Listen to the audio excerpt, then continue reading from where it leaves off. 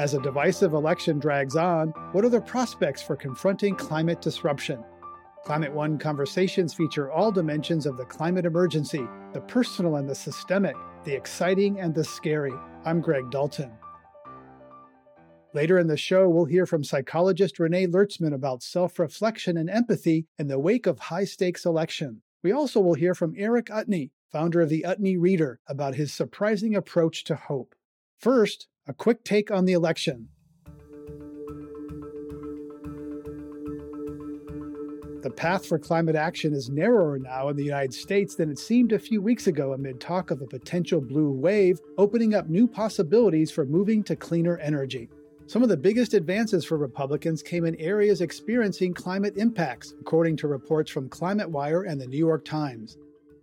In Miami, voters ousted 2 Democratic House members. Donald Trump improved his vote in that Democratic stronghold that is experiencing sunny day flooding related to rising seas that are caused by burning fossil fuels. Charleston, South Carolina is being hit by rising tides, and voters there ousted Democrat Joe Cunningham in favor of Republican Nancy Mace, who says that climate science is unsettled.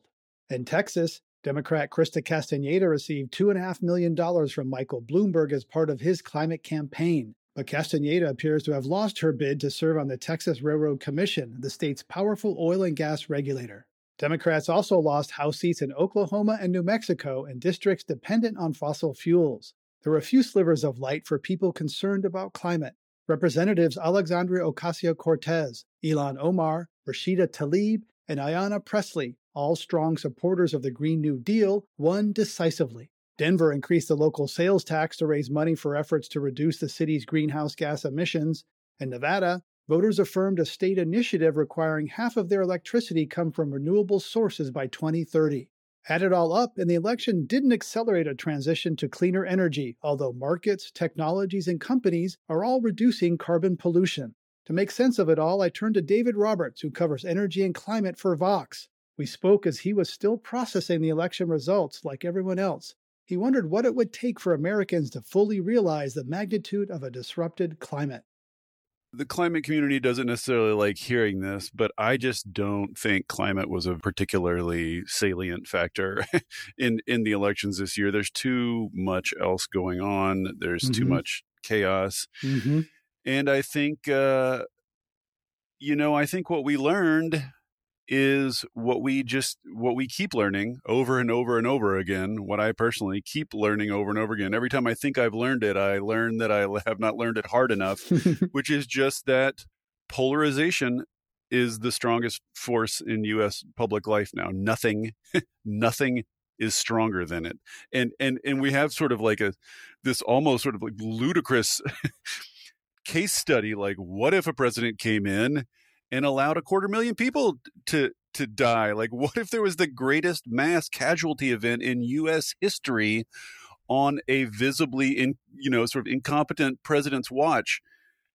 It didn't move the poll numbers at all. Like the Biden-Trump poll numbers were not dented at all by these catastrophic historical events. And I think that's just what you see up and down the ticket, is just that with just sort of very, very, very tiny moves along some margins, basically the sides are set, and it appears that literally nothing can break through that. And you've written about this, how people sort of process information and make decisions, whether it's election or what information to accept, based on tribal motivations, cues from social elites. So doesn't that just make sense that, 250,000 people died, but my family, my tribe, my people have this narrative about that it's not his fault, that it came from China. And that just, we're not rational beings. We're tribal animals. I just think that something like, especially people of the liberal temperament, let's say, is sort of your standard highly educated, highly verbal,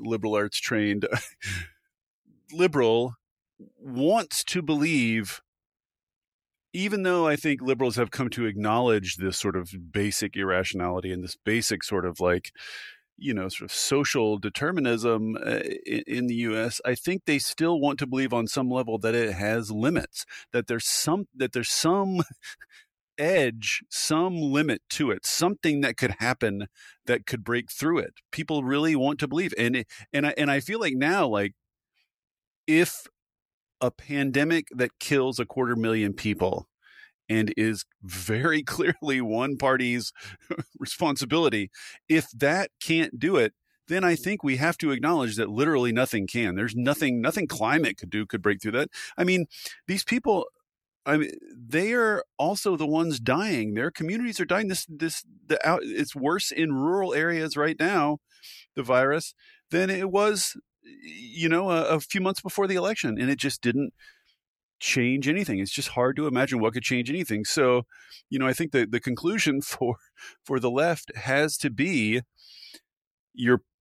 at least for the time being, you're not gonna, like, there's stuff you can do to change numbers along the margins, but the big problem is just the structural features of U.S. government exaggerate the power and the voice of Republican constituencies. And so even though they have a minority, even though there are more Democrats, like, everyone knows Joe Biden's going to win the popular vote by a pretty big margin. It's just common knowledge now. There are more Democrats. It's just the system is set up so that the minority of Republican constituents have a lock on the structures of U.S. government. And that, as long as that's in place, I think we're just in for spinning our wheels like this for forever.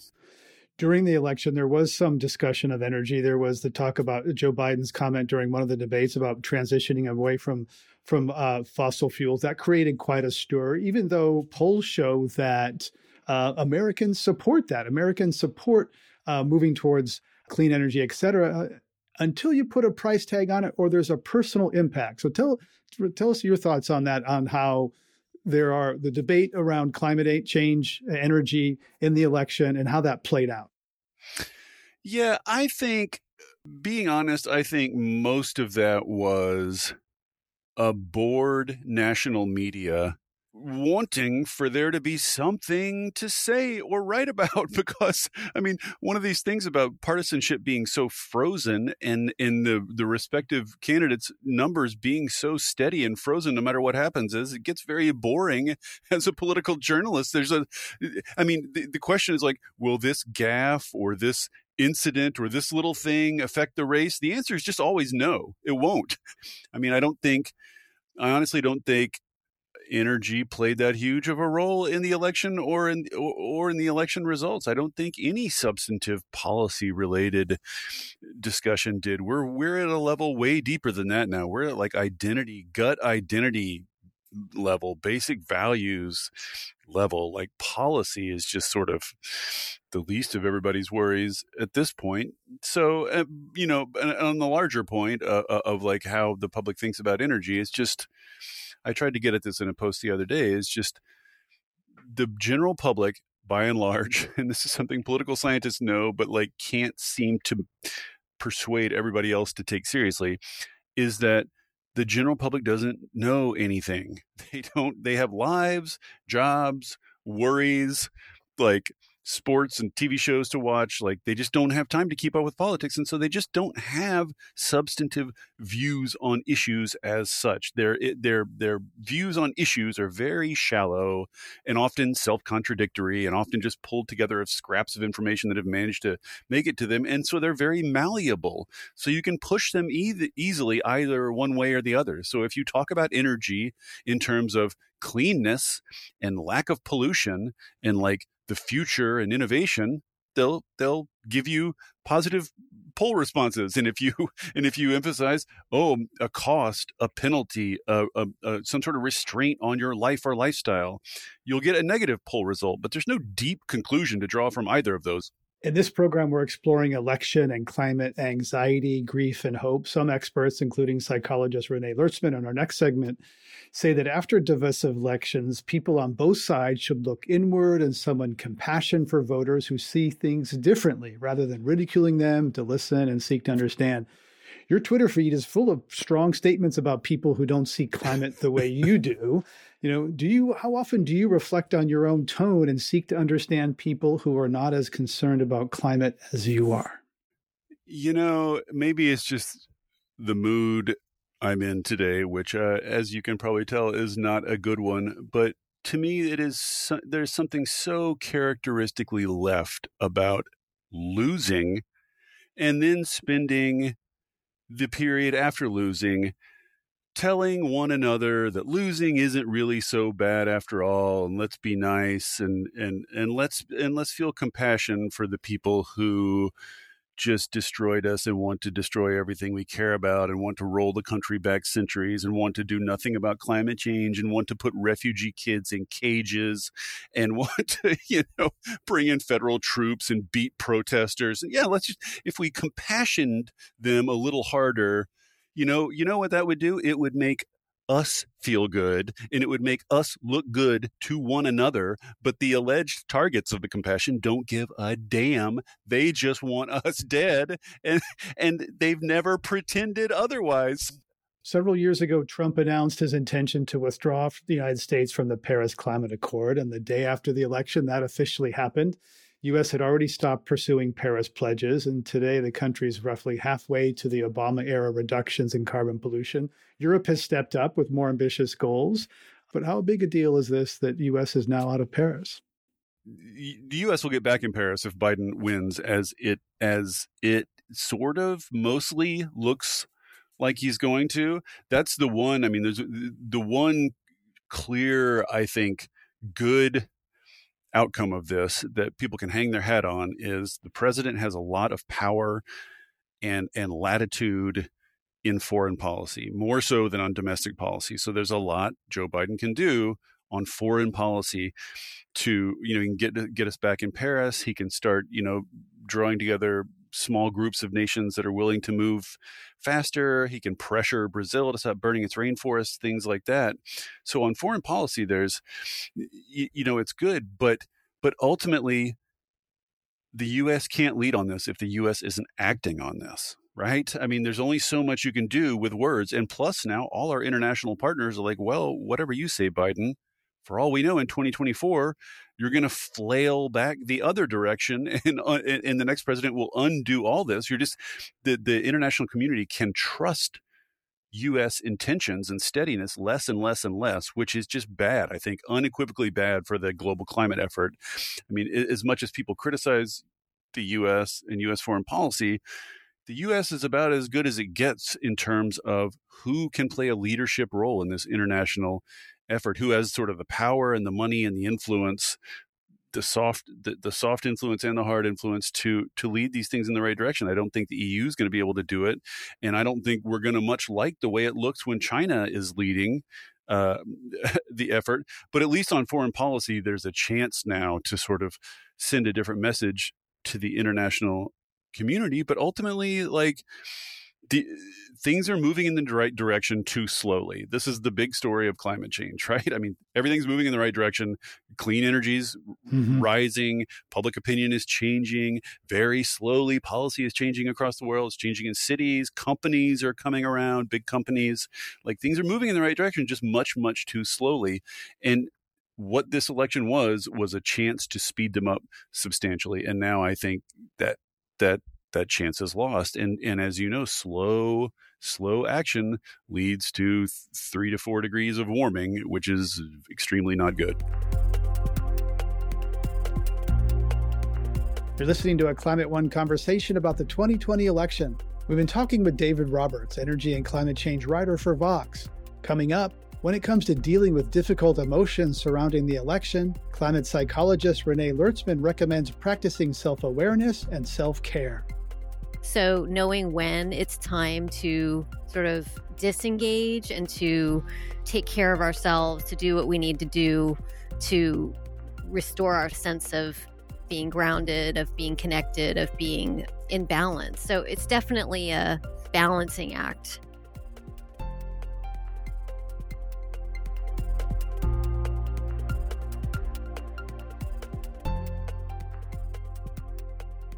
This is Climate One. I'm Greg Dalton, and we're talking about election anxiety, hope, and grief. My next guest, Renee Lertzman, is a psychologist who works with the messy emotions of climate change. When we talked a few days ago, campaign season was reaching fever pitch, with most polls showing Joe Biden in the lead.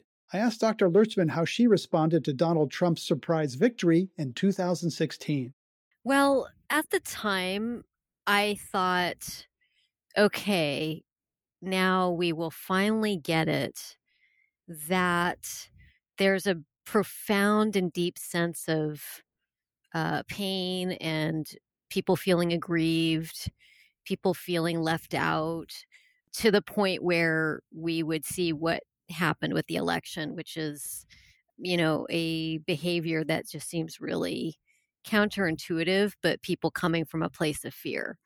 I thought, now we will get it and we will start to change and we will engage in a deep reflection as a community, as a climate community, as a climate sector, as a progressive community. And looking back, I think that I underestimated the profundity and the real dedication that it would take for us as humans, and particularly those of us who were caught off guard and shocked, to do the hard work, the inner work, quite frankly, of really looking at ourselves and looking at how am I showing up and how am I pushing myself out of my comfort zone so that I'm willing to truly listen, to engage, to be curious about the experiences of my fellow Americans and my fellow humans. I think I just didn't really take that quite, on board enough. And looking back, I wish that I had kept the attention on that more consistently. The election of Donald Trump, I'm hearing you say, presented an opportunity to kind of lean in, to talk to people, to understand what fear or anger motivated their vote. So what are you thinking about as we head into, as this election is being counted and decided? Have we learned our lesson? What are you thinking about now in terms of the opportunity after this election to do what we didn't do last time? Well, what I'm thinking about is how when the stakes are so high and we care so deeply about the outcomes, is precisely the hardest time it is to show up in the ways that we're needing to. So it's sort of the ultimate human paradox, that the more heightened, the more fear, the more anxiety, those are the conditions that actively make it hard for us to move into what I think we kind of know we need to be doing, which is what we sort of give lip service to, which is more listening, more empathy, more relationship building, healing across the divide, all of that. That's what I'm really aware of. And the way that I frame this is really as a truly human developmental opportunity, that we have this opportunity now to, unfortunately, through pain, which is usually the impetus for change, is discomfort and pain, that we have the opportunity to allow that to really change us and to move into ways of being and relating that are different, that actually require us to listen, to pause, to be curious. But the other really important aspect of this, when we're talking about anxiety and high stakes, is that we need each other right now more than ever to help us kind of stay in that place of being what neuroscientists would call regulated, like when we actually are able to self-regulate and stay grounded, to stay balanced, to stay responsive versus reactive, that we need each other to be doing that.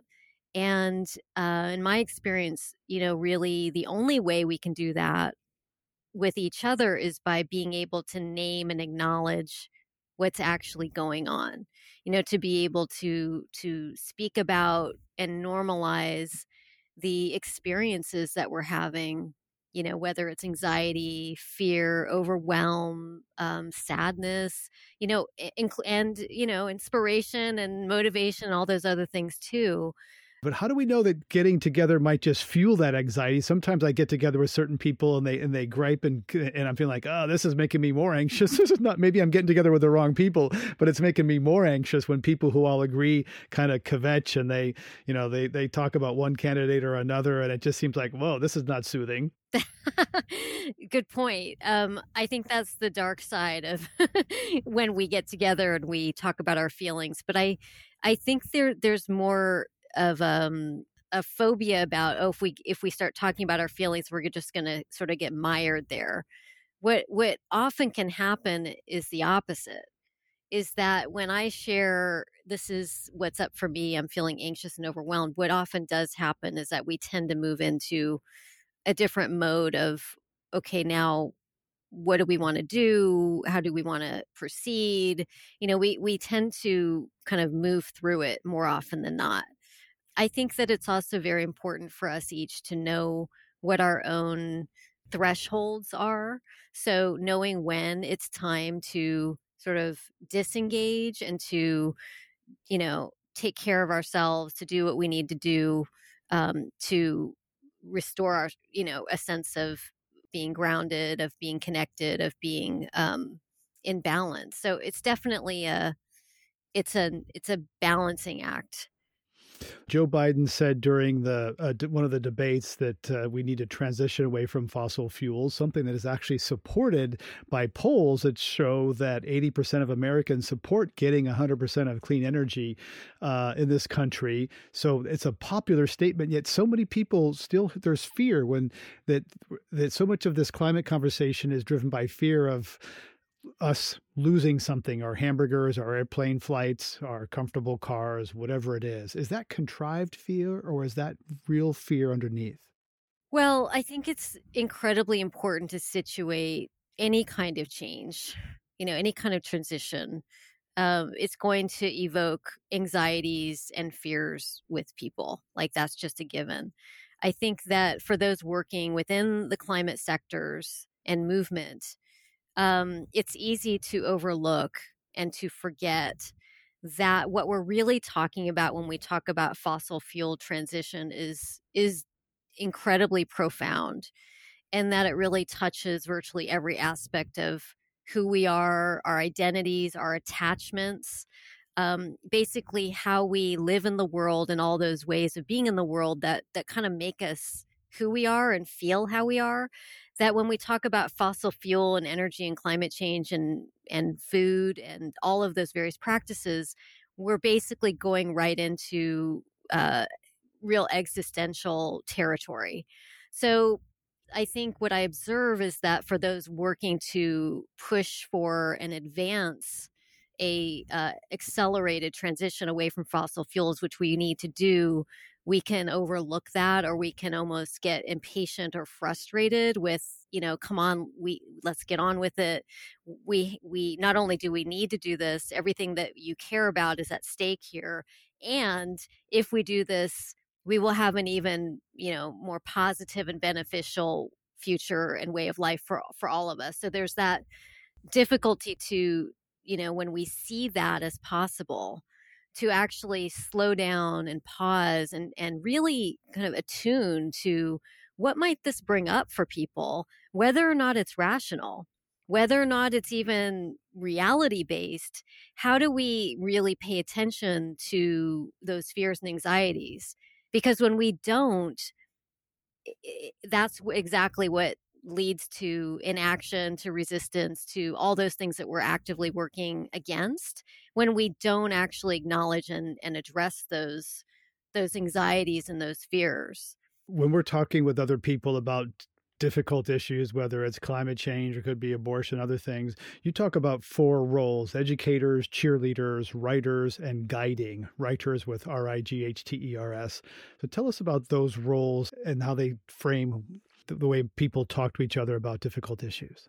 So when we care very deeply about issues and we're actually trying to help and be helpful on behalf of the planet and humans, we tend to fall into these modes of being that are very common. And what I've observed over working with organizations for many years now are these very kind of predictable modes, very understandable modes. It might look like being an educator where we really focus on educating, and we really believe deep down in our heart of hearts that if people really understand the issues really get it, that they can't help but want to do something to change the situation. So that's if you knew as much as I do about this, then you'd think my way. Yes, because that's often what our own story was, right? That we had a wake up moment, we had the light went off, and so we want to therefore have others to have that same kind of experience. And so we lean into being an educator. The other mode that's very common is a cheerleader. A cheerleader is, feeling like we have to keep things really positive, really upbeat, very solutions focused and sexy and all of that, which is sort of like the other end of the spectrum, which is we don't want people to feel overwhelmed or bummed out, the whole doom and gloom thing. So we're going to keep things really upbeat. So that's a cheerleader mode, which is can be pretty exhausting for a lot of us.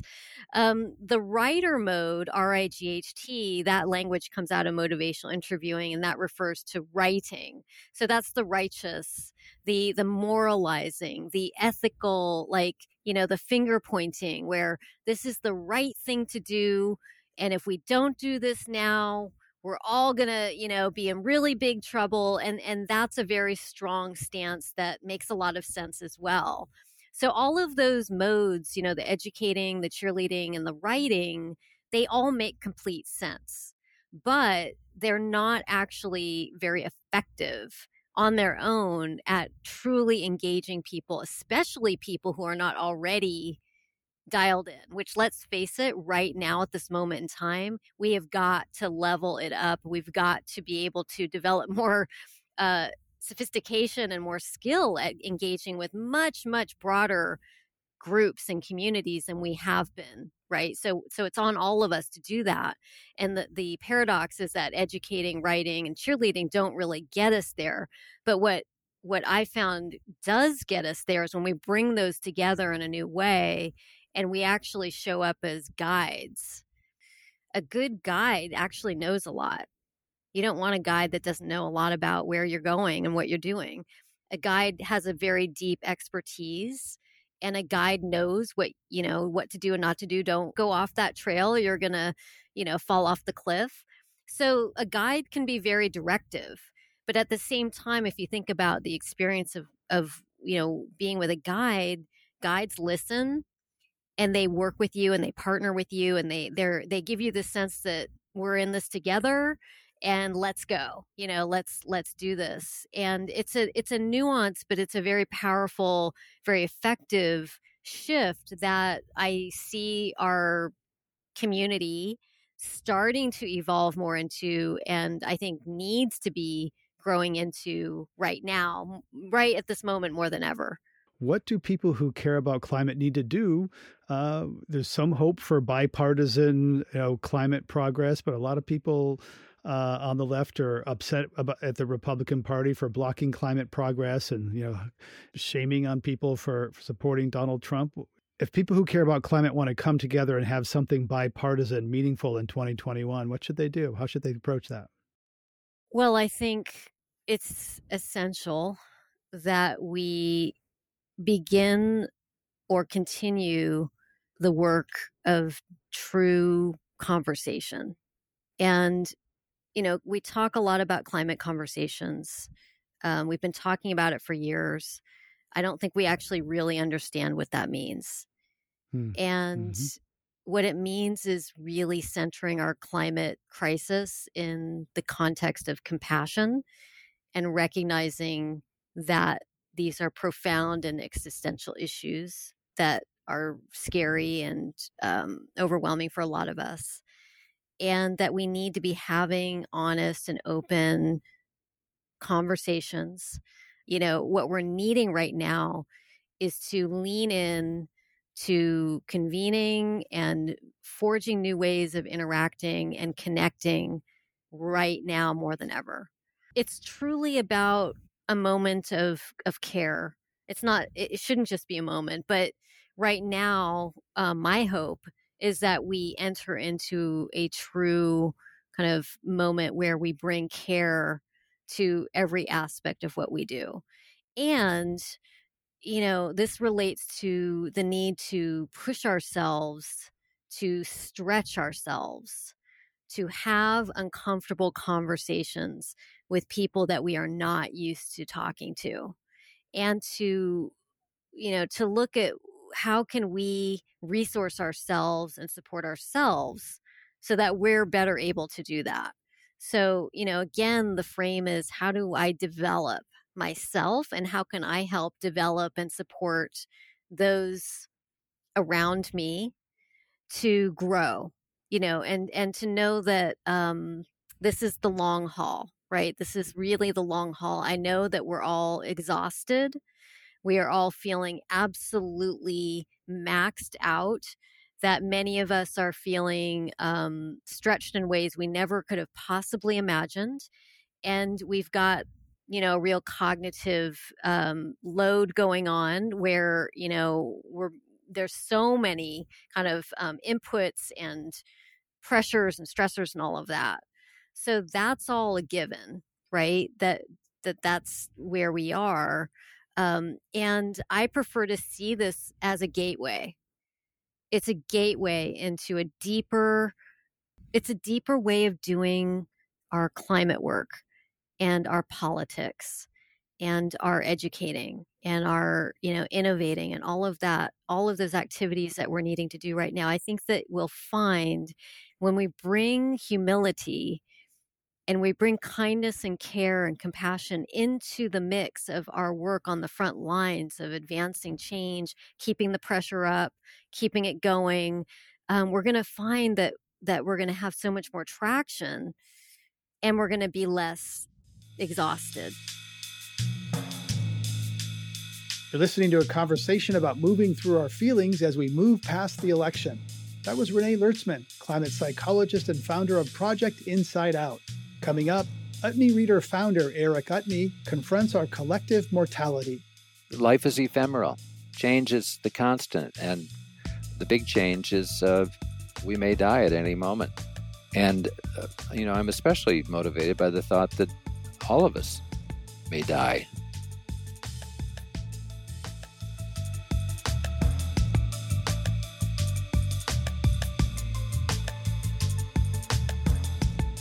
This is Climate One. I'm Greg Dalton. We're talking about processing the feelings brought up by the 2020 elections: hope, anxiety, and depending how closely the outcome matches your expectations, even grief. Eric Utne's new memoir is Far Out Man: Tales of Life in the Counterculture. The title is a play on his Norwegian surname, which translates loosely as Far Out. We spoke on the morning after the first Biden-Trump debate. Utne told me that as a self-described magazine junkie, he started the Utne Reader in 1984 in order to shine a light on the best of the alternative press. In the 70s, 80s, and 90s, I was able to track a lot of different kind of ideas and social movements and currents from my perch in Minneapolis, Minnesota, by reading magazines and browsing newsstands. And that was the way we sort of surfed the web of ideas at the time. And I had a tendency to photocopy and send favorite articles to a few in my family or friends, and I knew damn well they weren't going to read them. So I got the idea that I should publish a digest of the best of them and make them pay for it. So I put together what I thought was going to be a little newsletter, initially a 12-page newsletter.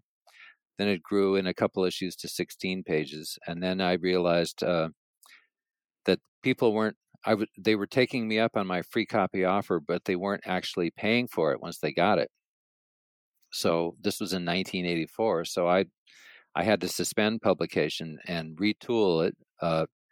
And I designed a 128-page magazine and sent that to everybody who had taken me up on the free copy offer. And this time people did pay for it, and it grew like topsy, to eventually 300,000, which was twice the size of Harper's, 3 times the size of The Nation and the New Republic, and the National Review. And it had the most educated readers after the New York Review of Books, more educated than the New Yorker, the Atlantic, and Harper's, but they were 10 years younger, and they were very active. They were truly activists. So my favorite thing at the magazine was to introduce the readers to each other in what we called the neighborhood salon movement. And we set up 500 salons all across North America. There were 17 of them in San Francisco, 40 in the LA area, 29 in New York. The Blue Man Group met in an Udney salon. Marriages, businesses, co-housing projects, schools all got their start in these salons. So that was my favorite part of publishing the magazine, was bringing these people together. When you were younger, how important was hope to your personal identity and work? Well, I was a hope junkie, like many baby boomers. I was optimistic and thought that I realized listening to Donald Trump and Joe Biden last night that I was probably raised in a Trump-like setting. I thought that I couldn't have anything but hopeful thoughts, or my thoughts would create the reality. And I was afraid to have anything but hopeful and optimistic thoughts. And I realized how that plays out last night in watching the debate. It doesn't play out very well. So you were hopeful when you were young because you thought that's the way you were supposed to be. Because if you had less than hopeful thoughts, that they would somehow manifest themselves. So you pushed anything else away? Yeah. And I think that's a fairly typical American, certainly baby boomer worldview, or kind of approach. But it took me, a lifetime to get over it. And I'm a recovering hope junkie now. And I like to say that I'm not hopeless, I'm hope-free. Ah, and you say you lost hope slowly over time, but there was one moment when it really died for you. Not long after Donald Trump's election, you realized that if Hillary Clinton or even Bernie Sanders had been elected, we'd still be rushing headlong over a cliff. It was less a moment. I mean, I think Donald Trump is the symptom rather than the cause, even though I do think he's the symptom of hope run amok. I mean, he was raised on Norman Vincent Peale and the power of positive thinking. But it was reading Paul Kingsnorth and the Dark Mountain Journal and the Dark Mountain Manifesto a few years before that kind of opened my eyes. Paul Kingsnorth was an activist and environmental editor for 20 years in the UK, worked at The Ecologist and was very active in environmental protests and other work. And at some point he realized, after 50 years of environmental action, of an environmental movement, things were going in the wrong direction. And his conclusion was, it's not going to turn around. And he said a piece in the New York Times in 2014. He said, when people use the word hope with me, I reach for my whiskey bottle. Mm. And that I got it. And actually ended up going to Ireland to work on my book, and went to meet him and his wife and 2 kids living in the back of the Beyonds in rural Ireland. And I was struck by how hope-free he was. He wasn't despondent and despairing, except possibly on a deep existential level, recognizing that we're all mortal. But he was raising his kids and living his life with beauty and grace. and it seemed that love was informing his behavior rather than hope. And I think that's a big difference. And so when I think about being hope-free, it's not despondent and despairing, it's realizing that there's another choice. We have a choice moment by moment to do and to act in the world, to be a grandparent to my grandchildren, not out of hope, but out of love. Just shower them with love. And so I'm actually kind of lighter and freer and more activist than I've ever been. Partly because I've finished 8 years of writing this book, and now I'm free of that. That's a certain freedom. So it's counterintuitive and perhaps a paradox to say that when you realize, when you let go of hope, most people would think that, leads to despair, depression, like, because so much of the climate conversation, is there hope? Can we turn it around? It's just obsessed It's appalling. In this future, what I hear you saying is what a meditative person would say is, we don't know the future. What we have is right now. And it sounds trite and cliche, live in the moment. But it's one thing to say it, another thing to do it. So you're saying that you're liberated, you don't see hope, and it's okay. Yeah, I mean, we're all mortal. We're all going to die sometime. The bigger dilemma is that maybe this civilization is mortal. Maybe it has a life cycle, and maybe we're winding down. I mean, Margaret Wheatley writes a book called Who Do We Choose to Be?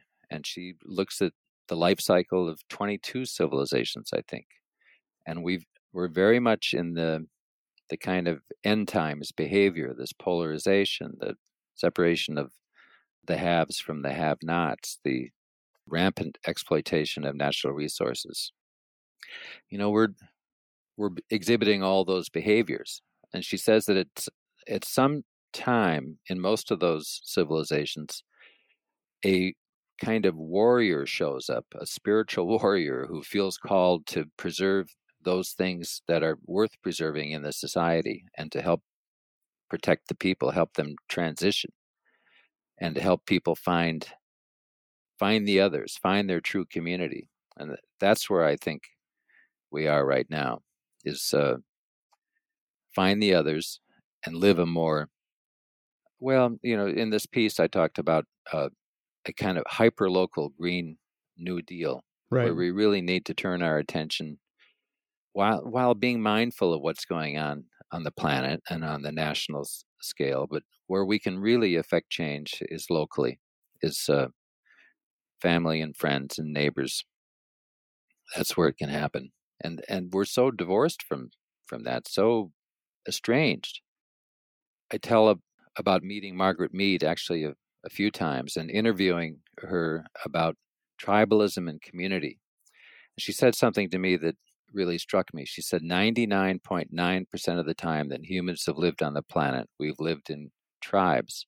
And then she defined that as groups of 12 to 36 people.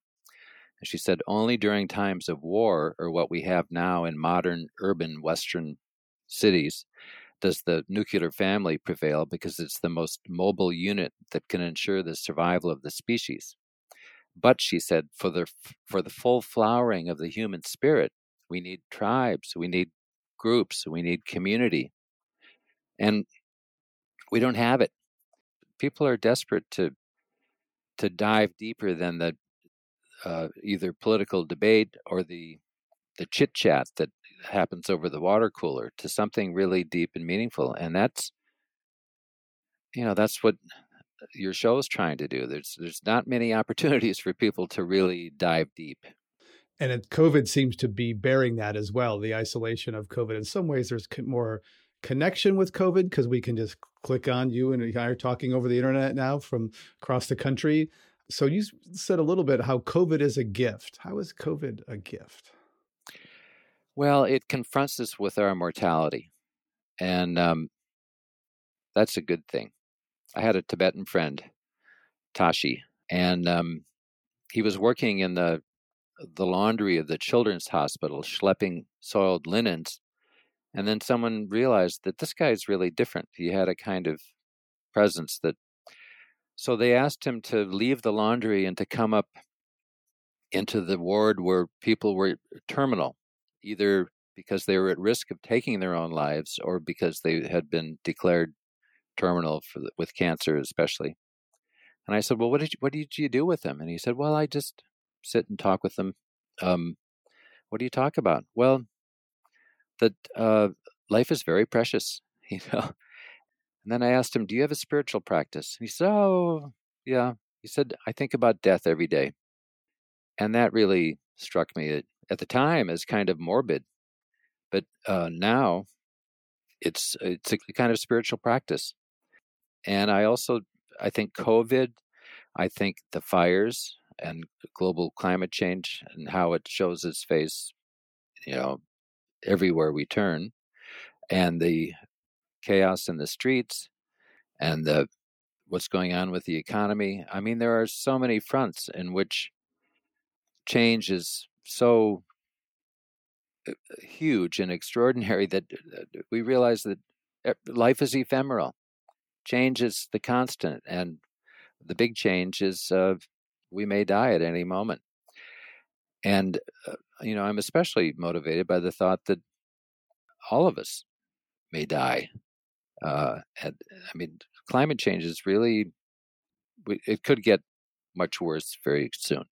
Yeah. So it seems to be hard because so much of it is like, oh, give up. Because there's an alternative, which is, and you talk about how the boomers lost their way. The alternative is just like indulge into immediate gratification. Well, if the world is ending, let's party.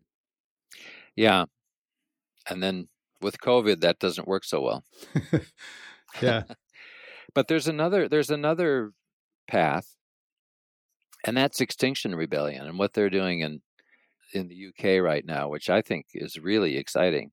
And Zadie Smith, I don't know if you saw what she said a few days ago, but she was there's a group within Extinction Rebellion called Writers Rebel.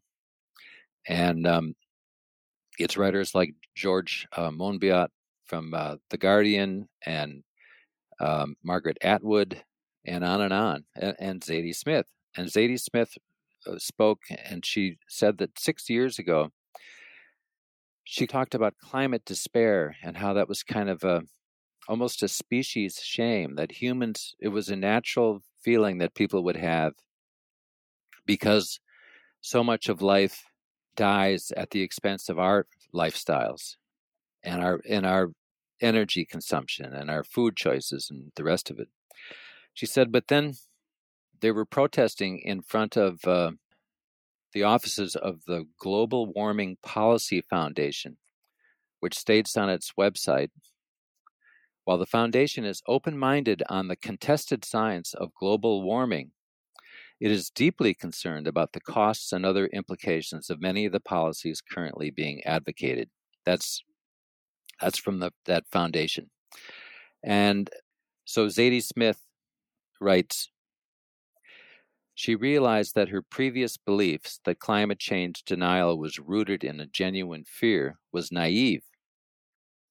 Now we know better, she wrote. Now we know the outsized, unruly emotions that surround the scientific fact of climate change.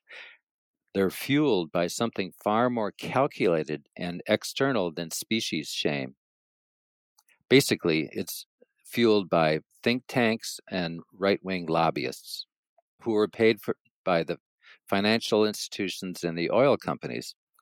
And Mark Rylance and a number of others are really stepping up and saying, you know, this is a concerted effort to make us feel that we just have to change ourselves and things will get, that's what it's going to take to survive. We don't need to reach out to each other, as you were talking about in community, but also insist together that our government change its policies to be more, not just environment friendly, but to really to recognize that this is an existential crisis and we need to face it now. So that's the other part of giving up hope, is realizing that we still have to act. we have to do whatever we can to make a difference in the way that we best know how to use our energy and talents. You've been listening to a Climate One conversation about what's next for the climate in the wake of the 2020 elections. We just heard from Eric Utne, founder and publisher of the Utne Reader and author of the new memoir, Far Out Man, Tales of Life in the Counterculture. My other guests today were Renee Lertzman, climate psychologist and founder of Project Inside Out, and David Roberts, energy and climate change writer for Vox. To hear more Climate One conversations, subscribe to our podcast on Apple Podcasts, Spotify, or wherever you get your pods. Please help us get people talking more about climate by giving us a rating or review. It really does help advance the climate conversation. Kelly Pennington directs our audience engagement. Tyler Reed is our producer. Sarah Catherine Coxon is our strategy and content manager. Steve Fox is director of advancement.